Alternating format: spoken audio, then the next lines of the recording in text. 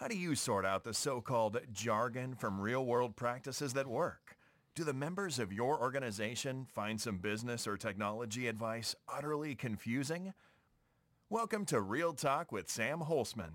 In this program, we set the record straight, and in terms that business people and technology people can understand.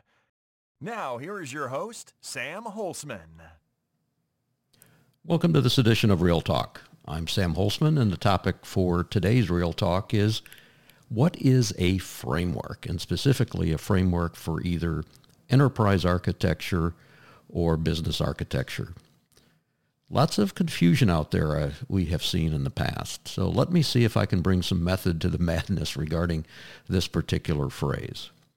So a framework, number one, is a structure. And that structure organizes a set of related facts or artifacts.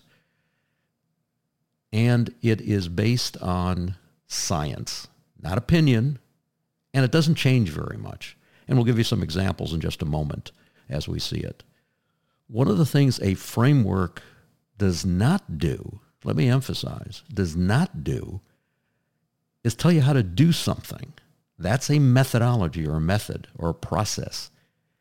So one of the key understandings of a framework, it is a frame of reference.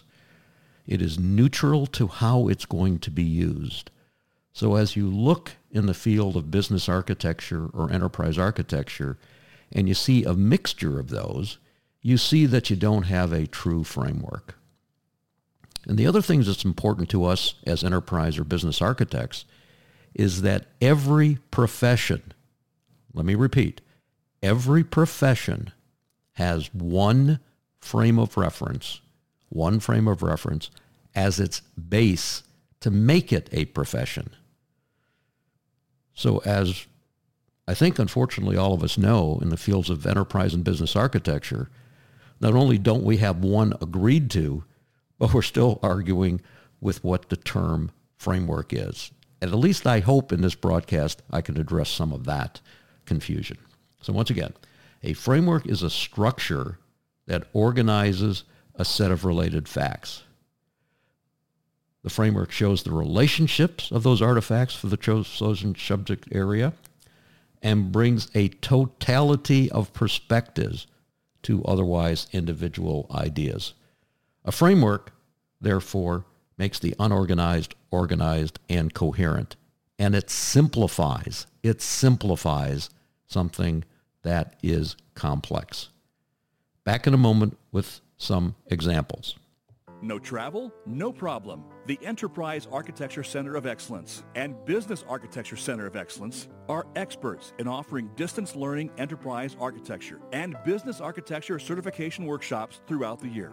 Your experience mirrors our face-to-face workshops and are not just remote broadcasts. You will collaborate in teams across the world, just as though you were across the table.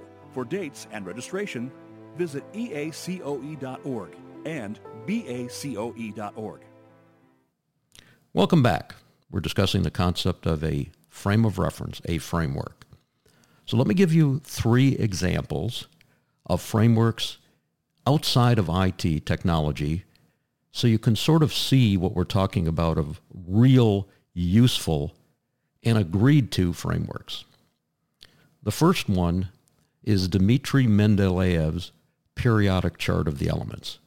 So if you remember back to school, university, high school, wherever you saw the periodic chart of the elements, by the way, that was developed by a gentleman named Dmitry Mendeleev, you see a chart there. And before Mendeleev developed the periodic chart or table of the elements, you could call yourself a chemist, but you were an alchemist. You were guessing. So once Mendeleev put that together, people started understanding what it was, which is the elements that make up the profession of chemistry. All of a sudden, the field there just took off like a hot knife through butter. Incredible once we have that framework. Let me give you a second one. Doesn't look structured.